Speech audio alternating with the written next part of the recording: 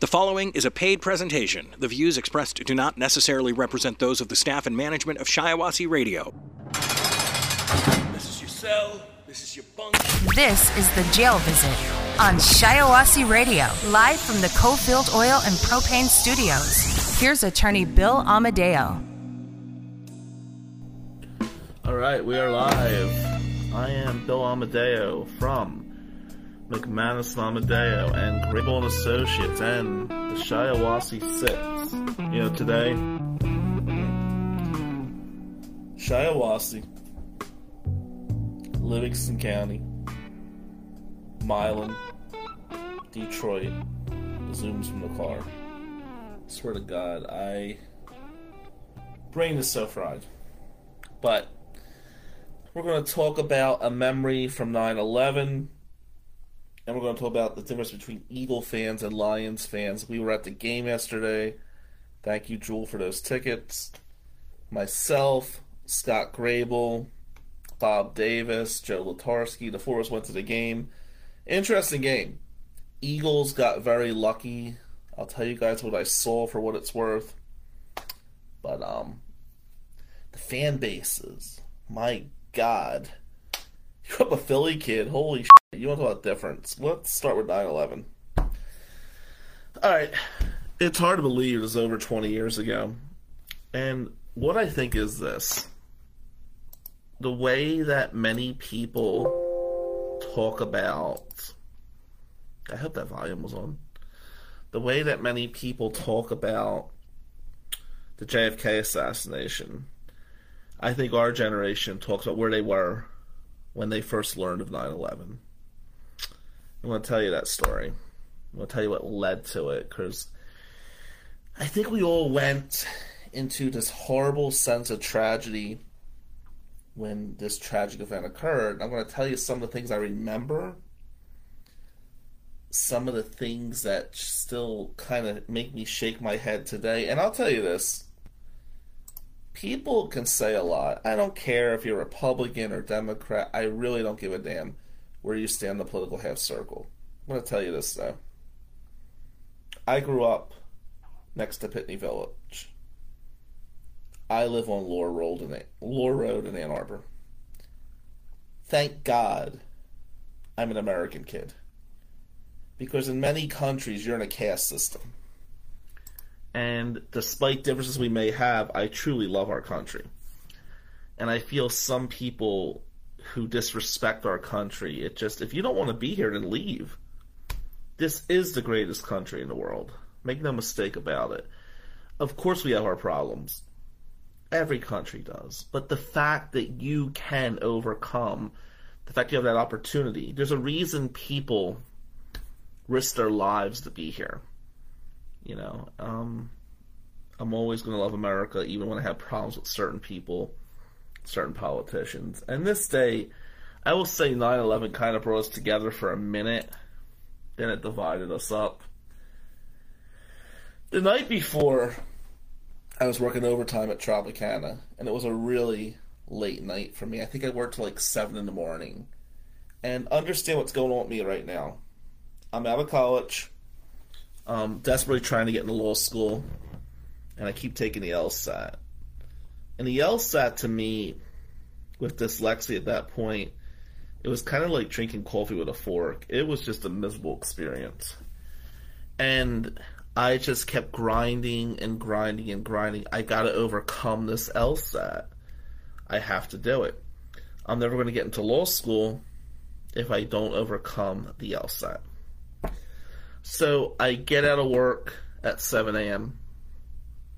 I run to the gym for a little bit. I get home. I sleep for about 2 hours, and I run to the Margate Library. Now, the Margate Library was always a good study area for me. I bought every tutoring thing you could imagine. There was Kaplan. I think there was Barbary. In my opinion on the LSAT is tutoring, unless it's one-on-one, it's all bullshit for the LSAT. It's a weird test to separate the women from the girls and the men from the boys, and it's amazing to me how the law school admissions council and how law schools across the country can put more weight on this one test than they could have 4 years of true academics, but they do. And at this point, not getting into law school was such a big thing for me. I am going to the library every morning, no matter how late I worked, and I'm spending hours on it. So what we would do is we'd work all night, go to gym, go study for the LSAT, do stuff with the union. This was the whole thing, get a few hours of sleep in between there. And I'm at the Margate Library on September 11th, really exhausted, and our computers just froze up. And nobody knew what was happening. And we went up to the librarians and we're like, hey, computer froze. And they said, we don't know why. Now, understand, this wasn't exactly the 24-hour news cycle that we have today. And we learned about this tragedy, and we don't know what to think. Now, there's this shock,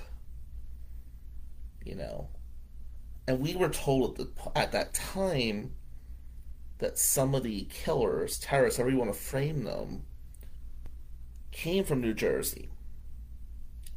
I gotta tell you, there's something about shock value.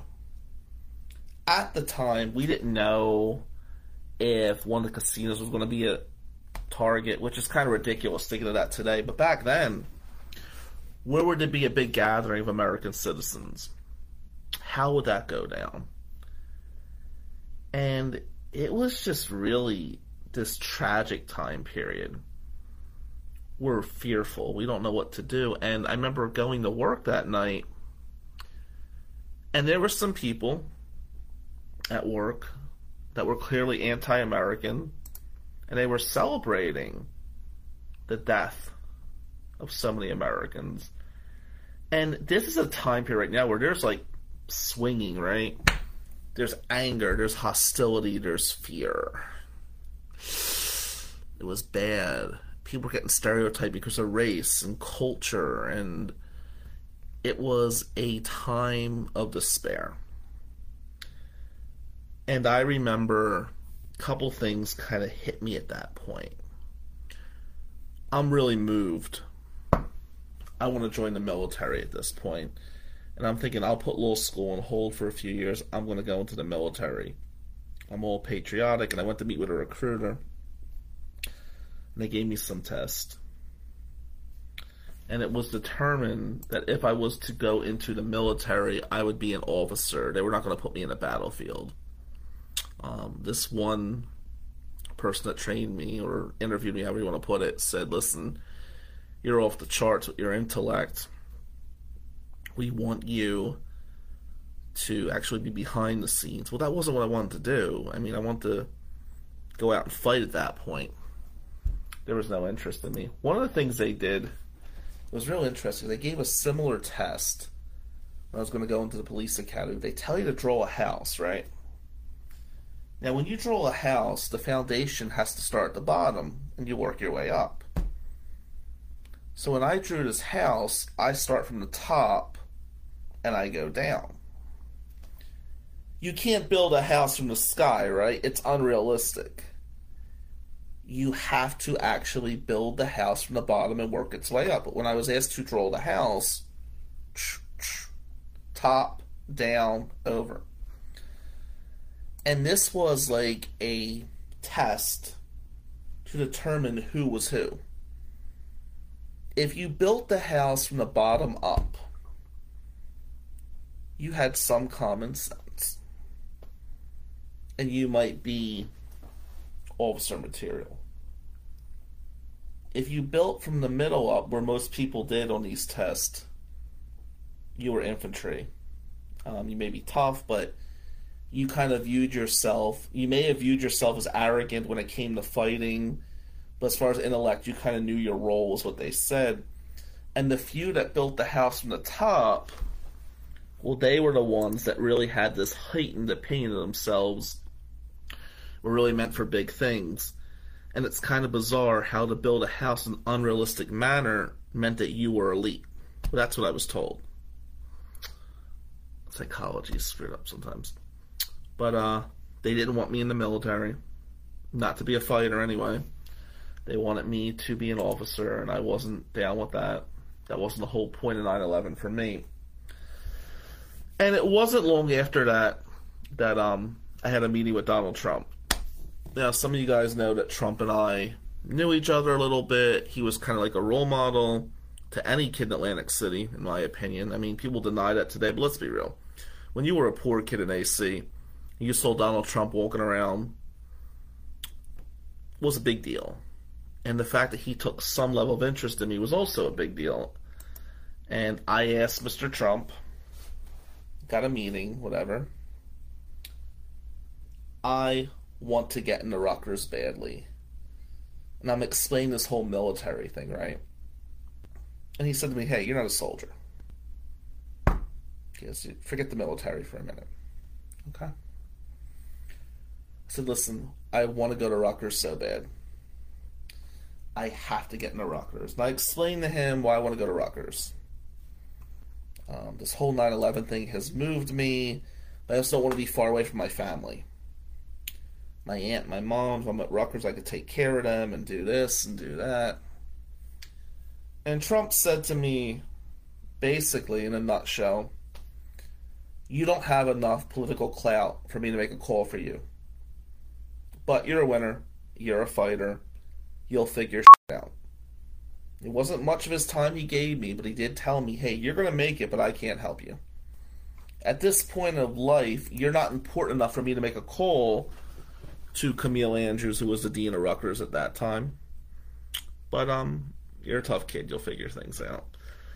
So the military doesn't want me, really. Trump says no. Depression about what's going on in our country. But I also realized at that point, because now think about this, the time frame. The next year, I got in the Widener trial admissions program. They didn't take me. A year and a half after that, I went to Cooley. And the point to that was, I had decided at this juncture, okay, well, New Jersey doesn't want me, I don't want New Jersey. That goes pretty deep, by the way, to this day. And the rest is kind of history. But I want to say what 9/11 was to me on a personal level was a sad and tragic event. I think that's a clear statement. But it was also a reminder to me that life was really short. If you got to leave your area of comfort, then leave your area of comfort. So many people do not go for their goals because they're comfortable being at home, even if they're not happy. My aunt and my mom, I love them so much. They raised me. I owe them everything. May they both rest in peace. I never remember Aunt Mary and Mom really being happy in South Jersey. I just don't. But they thought it was crazy to leave South Jersey. And it's kind of weird. We really do fear the unknown. And I think sometimes you just got to embrace it. You know? Leaving South Jersey, for me, was much easier after 9/11. Because I kind of just viewed, it's go time. It's time for changes. And I don't think everybody had that viewpoint. But it was something which was clearly the most tragic moment in American history, at least at that point, in my opinion. I remember when 25th Hour came out. That was with Ed Norton. And I forget who the other actor was. Philip Seymour Hoffman was in it. But when 25th Hour came out, check out that movie, 25th Hour. Holy shit. Every New York and New Jersey kid at that time period looked at 25th Hour with so much identity. It was such a connection there. And Barry Pepper, Philip Seymour Hoffman, Ed Norton, Rosario Dawson. I won't spoil it for you, but if you check 25th Hour out, and you think of the 9/11 tragedy and the time frames that were connected to it, it's a pretty powerful endeavor. And watching 25th Hour when it came out also made me think, maybe there's a bigger world outside of New Jersey. Remember something, there's always a bigger world than where you're at. You may not want to embrace it, but there's a bigger world. Sometimes a better world. Which leads me to a discussion of Eagle fans versus Lions fans. I was lucky enough to be at the game yesterday. Great seats. And it was the Lions home opener. And I'm going to tell you, growing up as a Philadelphia Eagles fan, such a different vibe, It's just a whole different vibe. First of all, you can't get a bottle of water at the Lions games. If you're a beer drinker, you can't get a beer. The lines are crazy. And the Lions, I don't think they expect people to fill up the crowd, but the first game of the year, it was pretty big. It was a sellout from what I understand. And it was an awesome experience to watch the game. It was a bad experience it was a brutal task to use the bathroom. It was a brutal task to get a bottle of water. The game was really fascinating, but you saw Lions fans versus Eagles fans because there were a lot of Eagles fans in the audience. And let me tell you, back home, when I say home, Philadelphia, the old Veterans Stadium and the Link, you don't wear opponent jerseys there, okay? In Philadelphia, they actually have undercover cops in opponents' jerseys waiting for you to pull some. They used to have a jail inside the stadium. I don't know if they still do. That's how crazy home games got for the Eagles. Here, it was a much better vibe than last year when the Eagles came to town, but it wasn't. The Lion fans, I never saw so many people happy about a game they didn't win. All I heard from Lions fans after the game were, man, we almost won that game. Let me tell you, I think the Lions are a team on the upswing. I think the Eagles have a lot of issues on defense. It was a great game. But really, what really got to me was and this was a mentality thing, okay? Because back home, when the Eagles won the Super Bowl, fans were complaining. It was a close game. Like, you can't make an Eagles fan happy. One Eagles game I went to as a kid, Michael Irvin, we thought he was dead, right? Literally thought he was dead. Got called off the field in the stretcher, and Eagle fans were cheering in droves. And I'm looking around like, man, these people are fucking nuts. Okay, they are out of it. I'm an Eagle fan, but I feel like I'm an outlier there. Lion fans were so thrilled just to be in the game. Excitement that here we are, we're competitive. Eagle fans not happy, no matter how much you win by. Two different bases, to say the least. The Eagle fans at the game yesterday were really an interesting breed. There was this one guy, annoying as hell, wearing a Nick Foles jersey, right? And the Lions had a false start penalty, and he's screaming, yeah! Like, okay, dude, it's a 5-yard penalty. Chill out. Stop. Then there was this couple. They had masks on because they're COVID conscious, but they're screaming as Eagle fans, which I thought was kind of an oxymoron. I mean, how are you getting up, jumping in people's faces, but yet have your mask on because you're fearful you could breathe their air? Hey, you want to wear the mask, but then you got to kind of act the part with that, right? I've seen people almost get killed at Eagle games. I was watching Lion fans yesterday giddy over the fact that their team lost by 3 points. I hope Dan Campbell changes the culture in Detroit. And I have a real sweet spot for the Lions because since I came here in 2004, it's been a sad endeavor. But I'm hoping they turn things around. I really do. Yeah, Mike, you know what? The face painters, that's a good one. In Philadelphia, they would literally paint their face green, and some guys with like a mohawk with a white like eagle thing on top of it. And there were some guys yesterday that were walking around, Rory is the lion, that's the mascot. And there were guys walking around with a Rory head on. And I gotta tell you, and I mean no disrespect by this, because I'm a regular guy, don't want to come off as arrogant or anything, but if you're wearing a Rory head or you painted your face green, somewhere in life you made a mistake, right? Like, you really dropped the ball. I mean, we need to get you some help. The face painters and the people that put mascots on their head to support the team, you could just buy a ticket and wear a jersey, right? I don't know. I know it takes a lot to get me excited, but that's just always weird to me. The face painters, yeah, I mean, I just have the vision of them needing a public defender for assaultive behavior later on Monday. You know, I just get that feeling there when I see the face painters. I think the Lions fans are a nicer group than Philly, but guys, if you want to win, you know, you can't be satisfied with a 3-point loss. Yes, I see potential there. And, you know, I like Dan Campbell.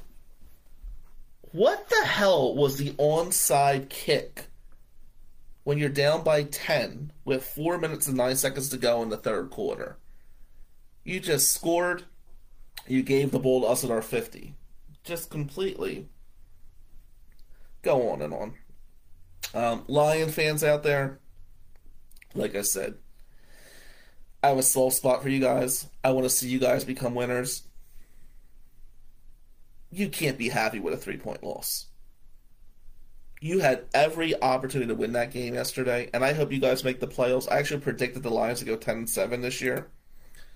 But the elation to not win a game because we lost by a small amount, that was disappointing. That is something about Philly will never leave me. Like, my God, if we don't win, we're pissed off. When we do win, we're pissed off. I mean, I can tell you, we make it to the NFC Championship game and we don't win, we're screaming, let's fire the coach. I mean, here, we only lost by 3. You lost. So, I didn't feel like my life was threatened at any point yesterday. I did feel that at many Eagles games growing up. The Jail Visit with attorney Bill Amadeo from McManus and Amadeo. Connect with McManus and Amadeo at McManusAmadeo.com or call 800-392-7311. This is The Jail Visit on Shiawassee Radio. Actually, I tagged my Aunt Jackie on this one because my Uncle Sam Aioli. Amazing guy. Took me to my first baseball game. Took me to my first football game. Was a big part of my athletics growing up. And he lived 60 miles away in Philly. He used to make the trip. And he was such a great role model. He wasn't in my life as much as I would have hoped because of the distance and all that. But great guy. And the Super Bowl was one of the things we always used to talk on Super Bowl Sunday. Break the games down. Just amazing, man. So, with the Bengals being in the Super Bowl, it is very kind of special to me. Here's why. Man, I feel old saying some of this stuff. Super Bowl 16. My first memory. The Bengals and the 49ers. And Joe Montana wins his first Super Bowl. And the Bengals played their hearts out, but they lost. And there was this play on 4th down that Dave Butt, a linebacker for the 49ers, shut down Charles Alexander on 4th and 1. Might have changed the whole game.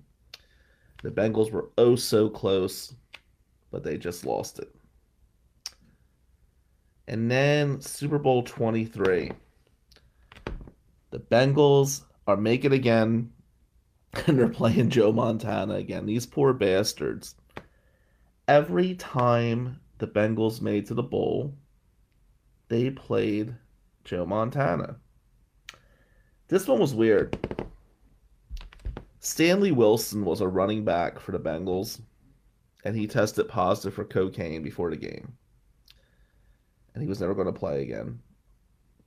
And Stanley Wilson was battling drug addiction for a while, and he went partying a couple nights before the game.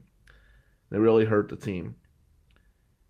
and they played their hearts out that game. Tim Crumry, who was an amazing defensive player, broke his leg in that game.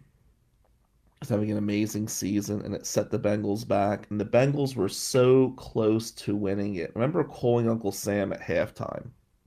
And this is like, you're talking 1989 now, right? So he did the long distance call with Uncle Sam. So one of the treats I did back then. We were poor back then. And Uncle Sam said, if the Bengals keep running the ball, the 49ers can't stop them. And this was a pretty cool time period. The Bengals had James Brooks. They had Ickey Woods. It was his rookie year, doing a whole Ickey shuffle thing. This was the Bengals' game to win. They finally, it's their time. And Joe Montana is down. And this is the famous game on NFL Network they talk about, where everybody is tense. Joe Montana is doing a 2-minute drill. And he looks into the crowd. He says to the guys in the huddle, oh, look, there's John Candy. May John Candy rest in peace. John Candy was in the end zone watching the game. And Joe Montana points out, there's John Candy. And it just relaxed everybody. And Montana just went down the field, broke the Bengals' hearts. Now, you grow up near Philadelphia, you're always an Eagles fan, but the Bengals were certainly my second favorite team. I was always close with them. Raquel Munoz and I were talking today. Something about those tiger helmets on there. There's something special about the Bengals. And in the 90s, growing up on my journey, I was always a big Jeff Blake fan. And I remember like being in AOL chat rooms in the late 90s saying like Blake the Pickens all day long. And the Bengals were just horrible during this time period. Like they had no, it was just a bad organization. But they had talent, but it seemed like it was an organization that simply was never going to go anywhere. Remember when I passed the bar in 2008? And my Uncle Sam sent me a letter, and he put money in the card, and he's like, you're the real life Rocky. And it was like kind of weird how my journey had like evolved into this. Now I'm a lawyer. That's hard to believe from where I came from. We would talk on the phone about the Bengals. We would just laugh about the Bengals for years. Unfortunately, my Uncle Sam died shortly after the Eagles won their first Super Bowl. And we talked on the phone that day. And I get it. Stafford, good guy. But the fact that the Bengals are here, it just seems so weird. This organization was just so bad for so long. And I'm reading stuff online now that I'm arguably the best criminal defense lawyer in the state of Michigan, and the Bengals are in the Super Bowl, and it just feels like life has changed so much for me. And I can't help but think of Uncle Sam today. For the Bengals to even be here 33 years since their last Super Bowl is such an amazing thing. I just felt like, wow, the Bengals being in the Super Bowl is such a special thing to me. When I think back of those Jeff Blake years and the Carl Pickens years and how horrible this team was for so long, I just feel like this, guys. I feel like the Rams have bought their way into success. And there's no shame in that. The NFL's a business. But they traded for Stafford. They traded for Von Miller. They got OBJ in free agency. They have a huge payroll. I mean, they've made some wise decisions, and they mortgaged their draft picks. And they deserve to be where they're at. Great team. It was always a special thing on Super Bowl Sunday for my uncle and I to just go over the game. We would talk before the game. We would talk briefly at halftime. Miss my Uncle Sam a lot. What an amazing man. Times with him and Aunt Jackie in my youth, that was really special to me. I'm thinking of Who They. I'm thinking of Overcoming Obstacles. And I'm thinking of Journeys. And a lot of nostalgia hitting here today. The Jail Visit with attorney Bill Amadeo from McManus and Amadeo. Connect with McManus and Amadeo at McManusAmadeo.com or call 800-392-7311. This is The Jail Visit on Shiawassee Radio. 1998. I'm driving with Q back in Jersey. Q, my best friend growing up, by far. And he lived in Absecon Highlands at the time. And Absecon Highlands was where Stockton was, because Stockton College was in Galloway Township. Galloway, whatever. We're driving one night, and Q goes, Bambi. Bambi. And I'm like, Bambi? What are you talking about? He goes, oh, there's deer running across here. And I start laughing. And he's like, what's so funny? I said, oh, deer. So it's poor deer. So I can't imagine somebody being hit by a deer. It's just ridiculous. And Q said to me, one day, you're going to learn respect for deer. And I'm laughing. Okay, whatever. I would learn respect for deer. We're going to talk about that today. I am Bill Amadeo from McManus and Amadeo and Grable and Associates. And today we're going to talk about college debate tournaments, which were known as forensic tournaments. We're going to talk about how you learned respect for deer and sober bar crawls. My God, I'm looking at myself right now. I've got a baseball cap on that looks like I found on the street. No shave. Just came from a brutal workout with Adam's son. Putting a few hours in on some cases, man. And I'll tell you, I just got to get some content done today because tomorrow I might be out of the loop. And I got to keep grinding with this content. You guys are demanding content. By the way, Josh Strickland, that was great last night. When I heard the Flintstones theme at the end, I literally was laughing my ass off. And I was sore from the gym. I laughed so much, I was literally in pain. So, 1998, I'm at Stockton College. And one of my professors was Chuck McGeever. You guys know Chuck McGeever from last night's jail visit. Heard me talk about Chuck a few times. Interesting guy. Chuck was my professor in a number of classes, and he was also the debate coach. And Chuck wanted me to come out for the debate team. Now, I didn't realize that the debate team was a big thing towards getting tenure. He made this whole big spiel. Like, I know you're working full-time and you're in college full-time, but you got to come out to this debate tournament. We need you on this team. And I'm thinking, okay, let's debate. I like public speaking, sure. And we're going to George Mason University in Fairfax, Virginia. Now, here's the best way I could put these tournaments. The tourneys would come up, right? And there would be people from Harvard, Yale, all these different schools would come out. And this was like their idea of a good time. Remember one Sunday, I'm watching the Eagles Redskin game, and somebody was screaming at me, how could you watch football when there's a debate tournament going on? So I kind of knew that I really wasn't one of the normal ones here. It was different, which was fine. It's a sign of things to come. And Chuck told us, told the team, there were a few of us on the team. I won't mention some of their names today for a lot of reasons, but there were like 5 of us on this team.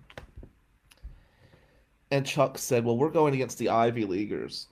And when we're going against the Ivy Leaguers, you're probably not going to win. But the whole point is that you look good, you make an effort, and Stockton will give funding for whatever. And I remember saying to Chuck at this team meeting, well, why the f*** can't we win?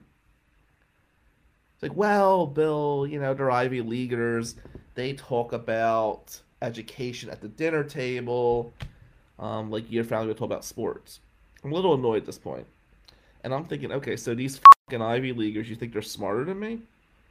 Did you see my IQ test? Did you see my GPA? And I'm doing this with dyslexia, which nobody f***ing knew at this time. So, because I think you are like a brilliant mind from the inner city, but you're going against Ivy Leaguers, so don't beat yourself up if you don't win.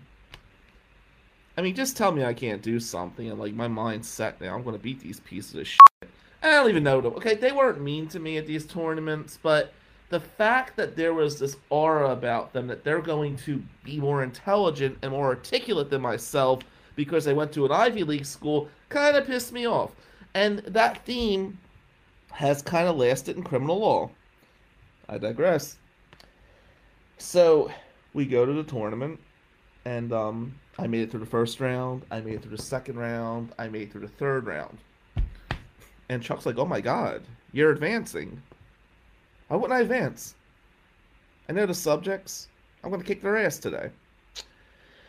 And we get to the finals.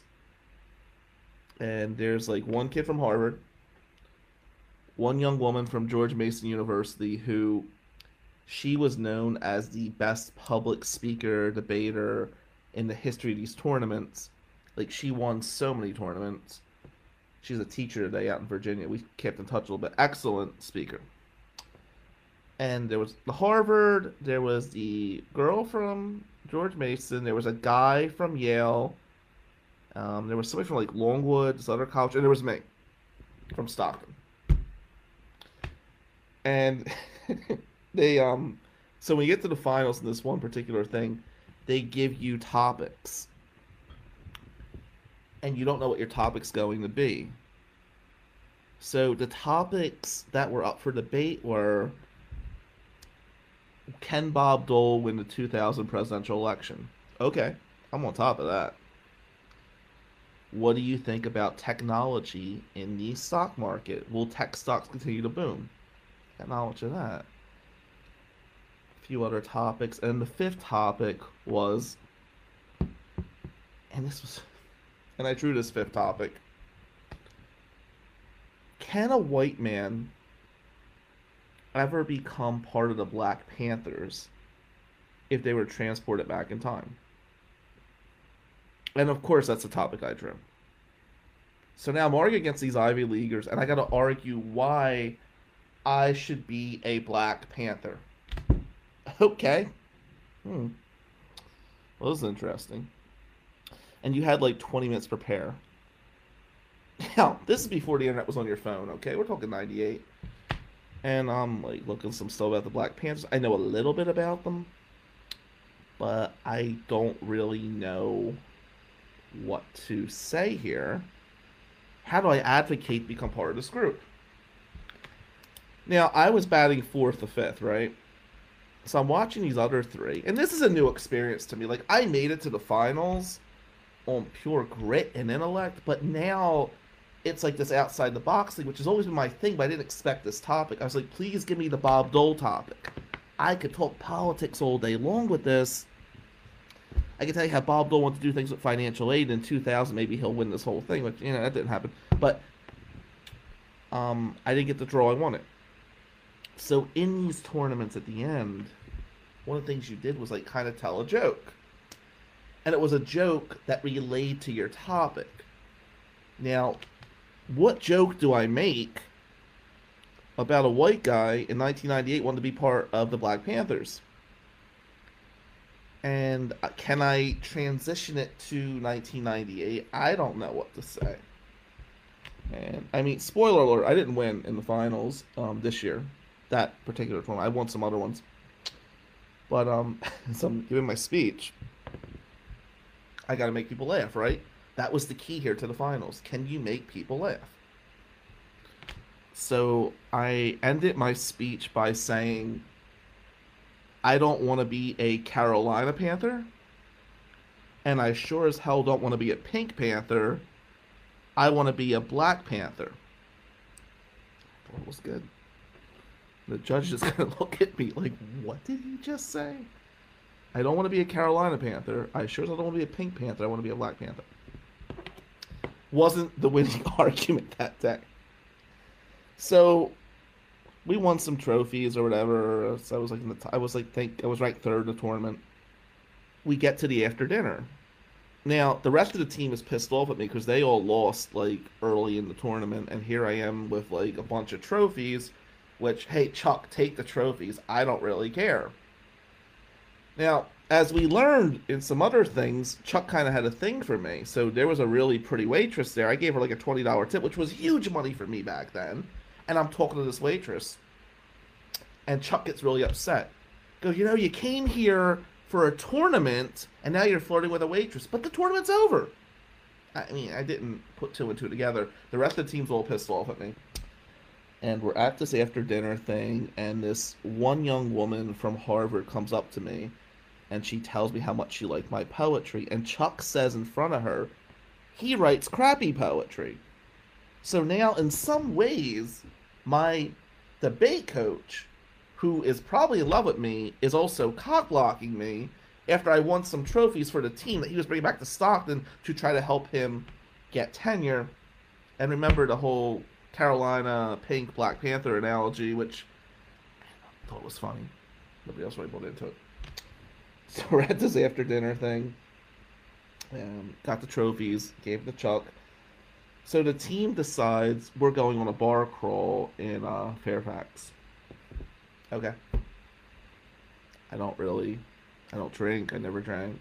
But I'll go there and I'm buying some of the guys' drinks. And they are drinking their ass off. And I'm sitting here drinking ginger ale and drinking cranberry juice. Ironically, at the end of the night, I'm the one that got sick. And Chuck says, well, how much ginger ale can you drink? Remember, I'm puking by having so many ginger ales, and the people like downing Johnny Black and Johnny Red are just, they're fine, they're good to go. We get back to the hotel, and I guess the booze are kicking in with Chuck, I don't know. And he's jumping up and down, he goes, oh my God, he goes, we won, we're going back with hardware. Hardware was the equivalent of trophies. So he's jumping up and down, and I'm like, I'm really happy for you. Great. I mean, it didn't mean that much to me. I just wanted to beat the Ivy Leaguers. I'm really glad Chuck got these trophies. He took them home. He goes, can I have your trophies? Yeah. Take trophies. So, full palm up, he smacks my ass as hard as he can.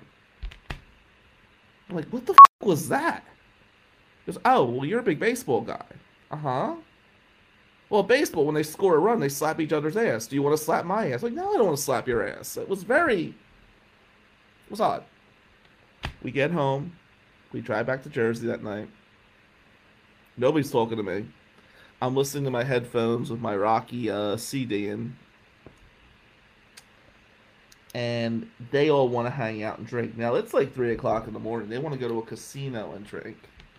And like, I actually got a bartend in the casino at 10 a.m. I was the breaker bartender next day. I had to work 10 a.m. to 6 p.m. Then I had to get back to Stockton for my 8 o'clock classes. So there was no time for me to drink or hang out with them. Get back, and we're going home. So I got my little Le Mans, right? And I called Q up and say, hey, I actually won a few trophies. Chuck was really happy about it. So Q says to me, listen, be careful. You're driving at Stockton at night. I'm like, what's up? He goes, be careful of those deer. He goes, Bill, I'm telling you, watch your back with the deer. And I'm like, okay, the deer. Now I'm on my phone. Now keep this in mind. I got like my left hand's on the phone. I got one hand on the wheel. I got this little tiny vehicle. And what you did at Stockton was you used to cut through the Stockton Medical Center. There was a hospital right across from the campus. And if you cut through the medical center, you jumped onto the highway quicker. So that's one of the things we always did. We cut through there, right? This is before Bluetooth. This is before you like had your headphones or were putting it on speaker. You know, it's 1998. So I'm on the phone with Q. I'm driving through the Stockton Medical Center. And I make the left into the center. And I said, oh my God. I swear to you guys, there were like 200 deer just f***ing chilling. And I'm looking, I said, Q, I'm like surrounded by these deer. What the f*** do I do? He goes, oh shit, I don't know. And it felt like they were surrounding the car. Like to the left, to the right, there's this narrow thing at this side. I mean, these deer, this is bad. This is their turf. Oh, it's 3 o'clock in the morning in the Pinelands of New Jersey, and these deer are here. And okay, now I'm scared of deer because you got me. I'm on their turf. I don't know what to do. So I'm like, okay, I'm gonna beep the horn. So I start beeping the horn and put my high beams on. That was not a good idea. The leader of the deer, he stared at me like, motherfucker, you're on our turf right now. And I'm driving this little Le Mans 5 miles an hour, and I'm like, do I beep? Do I horn? I don't want to floor it because they're roaming across. They're dancing haha. You walked into enemy territory right now. Here's these deer. Here's my little car. I'm laughing about deer in this friggin' area, and I am sitting in deer mania. I'm rolling at 5 miles an hour, and it felt like it was the never-ending road, right? Slowly, and I'm looking to my left, looking to my right, looking to my left, looking to my right, and I see an opening. And I floor the fucking Le Mans as fast as I could, which was probably 40 miles an hour. It was a piece of little car. I got the hell away from the deer. And I go home, and Aunt Mary's like, how was the trip? I said, I'm not talking about the wedding, I'm talking about the goddamn deer. Oh, did you beat the Harvard kids? Oh, yeah, I did. But Aunt Mare, these fucking deer were surrounding my car. And, the deer became the story, not the tournament. So I see Chuck the next night at school, and I tell him about these deer. He goes, well, if you would have just stayed at my place or come drink with us, this wouldn't have happened. I go tell Father Sullivan about the deer. Okay, you had to see these deer. Sullivan goes, hell, I asked, you're driving on their turf. What do you think's going to happen? Got home, got a story. Beat the Ivy Leaguers. The deer scared the living shit out of me. Got sick drinking juice and soda while everybody else was getting drunk. Made some enemies that day. And whenever I'm against somebody for an Ivy League, I think back to those tournaments. So I was like, yeah, I could beat you. It was really cool sticking up their ass. The deer were a very odd story that captured it. 1998 was a really interesting year. The more I think back at 1998, it's holy shit. Weird shit happened that year. The Jail Visit with attorney Bill Amadeo from McManus and Amadeo. Connect with McManus and Amadeo at McManusAmadeo.com or call 800-392-7311. This is The Jail Visit on Shiawassee Radio. Formica's Bakery in Atlantic City has closed down. My God. How many more things from our youth are just going to be erased? I don't know. It got me thinking. I started thinking about things that changed from our youth. 5 things came to mind personally that hit me. Besides Formica's. When Panarelli's closed, when we left Willow Avenue in Ducktown, when we sold the Alki. 2 other things come to mind. Veterans Stadium. The Vets. Veterans Stadium was where the Phillies and Eagles played. It was such a mecca. And Veterans Stadium got demolished in March of 2004. I went to law school in August of 2004. That was a sign that it's time to leave. Here's what I remember about the Vet. First game I ever went to, my Uncle Sam took me. It was such a thrill. Eagles got their ass kicked against the Broncos. And I remember just being so thrilled to be at these games. As I got older, I used to take a bus to New Jersey Transit because the bus station was right by our old house. Have enough money to sit the 700 level, maybe buy a hot dog and a soda and watch our Eagles get their ass kicked or watch the Phillies lose. And that's what it was like back then. What you used to do when you went to the Vet was you'd buy the cheapest tickets you can, right? Let's take the baseball game. And by the 3rd or 4th inning, you would actually sneak down to better seats. At that point, many of the Philly fans were either drunk or left. And it was really a heartwarming situation.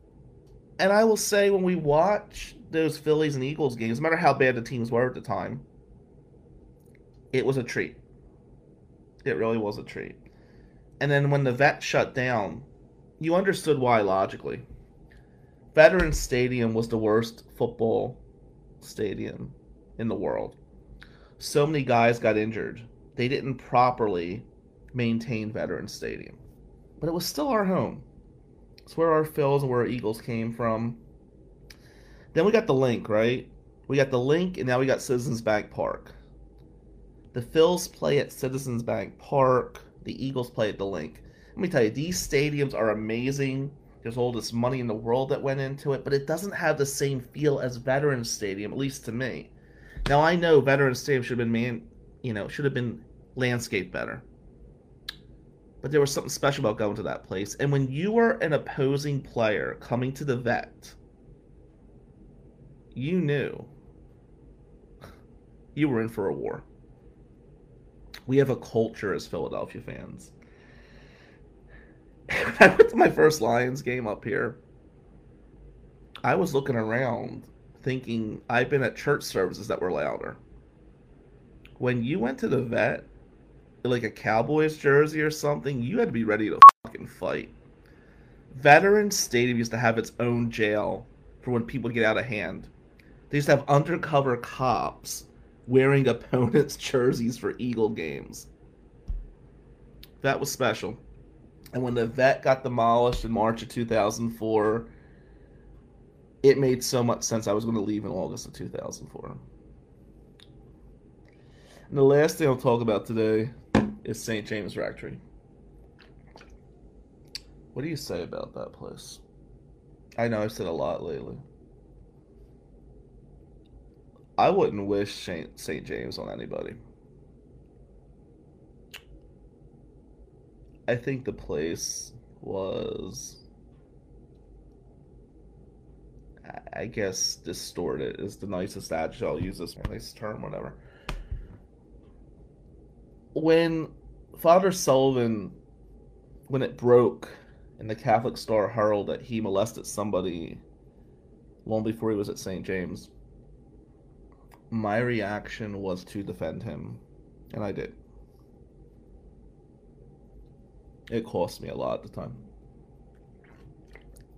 Sully really wasn't a good guy. And the rectory is where Sully lived. Now, I think there was a lot of abuse at that place. I wasn't abused sexually there. There was some physical abuse. There was a lot of emotional abuse. Not just with me. There were others. It was a place that was really a house of the Lord. That was really a house of horrors. And when I drove by and I saw it shut down, I was on a term break from law school. You just kind of, you just looked in silence. And I remember pulling up to where the rectory used to be. And I just parked my car. And I stood there, like, my arms, like, folded like this. And I'm just staring. The only thing I can equate it to in pop culture history was that scene in Forrest Gump.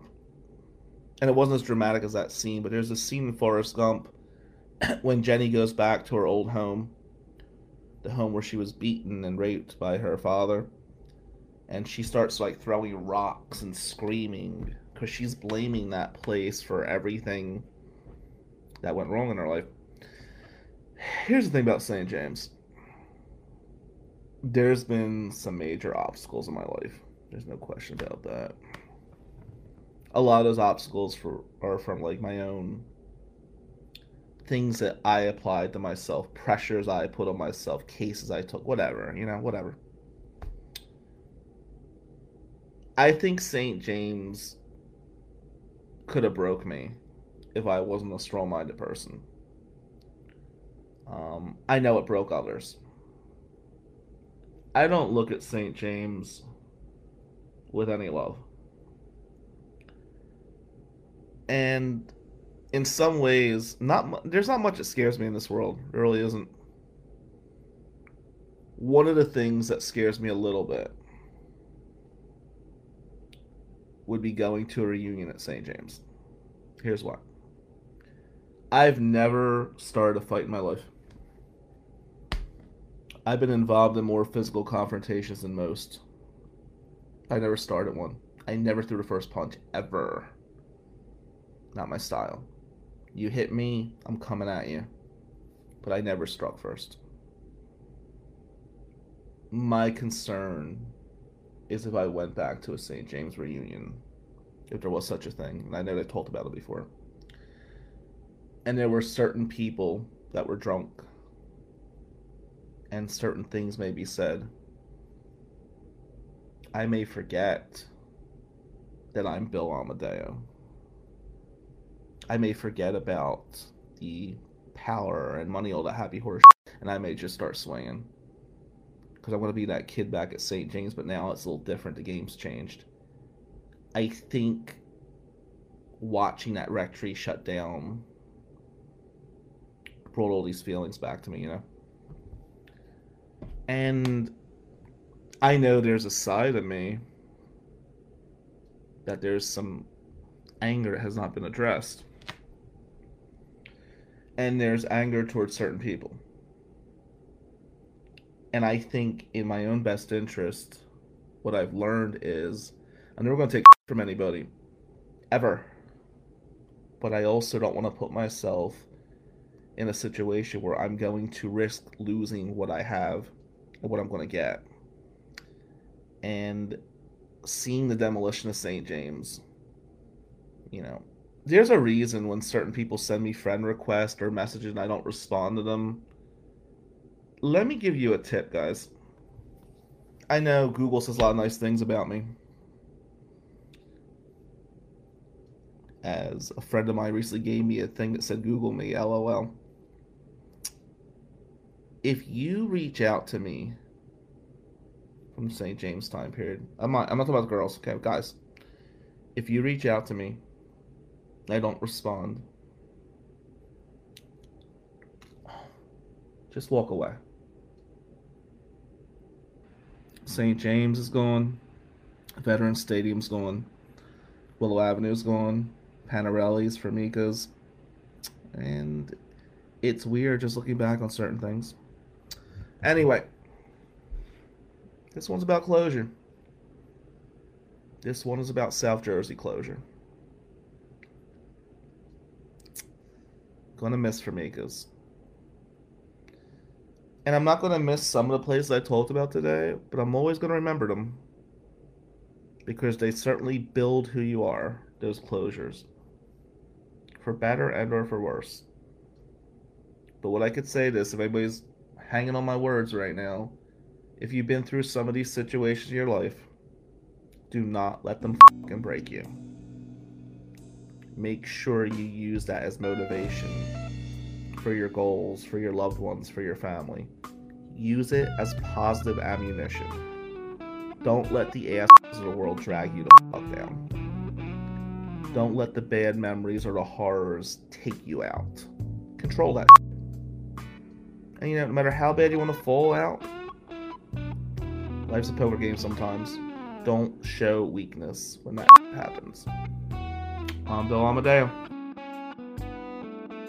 The proceeding was a paid presentation by McManus and Amadeo PLLC. Listeners of this program should contact their attorney to obtain advice with respect to any particular legal matter. No listener should act or refrain from acting on the basis of information within this program without first seeking legal advice from counsel in the relevant jurisdiction. Only your individual attorney can provide assurances that the information and your interpretation of it is applicable or appropriate to your particular situation. Listening to this program using any associated website or related links or resources does not create an attorney-client relationship between the listener and host, contributors, or contributing law firms. All liability with respect to actions taken or not taken based on the contents of this program are hereby expressly disclaimed. You and your loved ones deserve a criminal defense firm that believes that your life and freedom are worth fighting for. Matt McManus, Bill Amadeo, and the McManus and Amadeo team of attorneys, investigators, and case managers will take the lead with a vast knowledge and legal experience across the state of Michigan to get the best possible result for you. Learn more at McManusAmadeo.com. Schedule a free consultation 24/7 by calling 800-392-7311.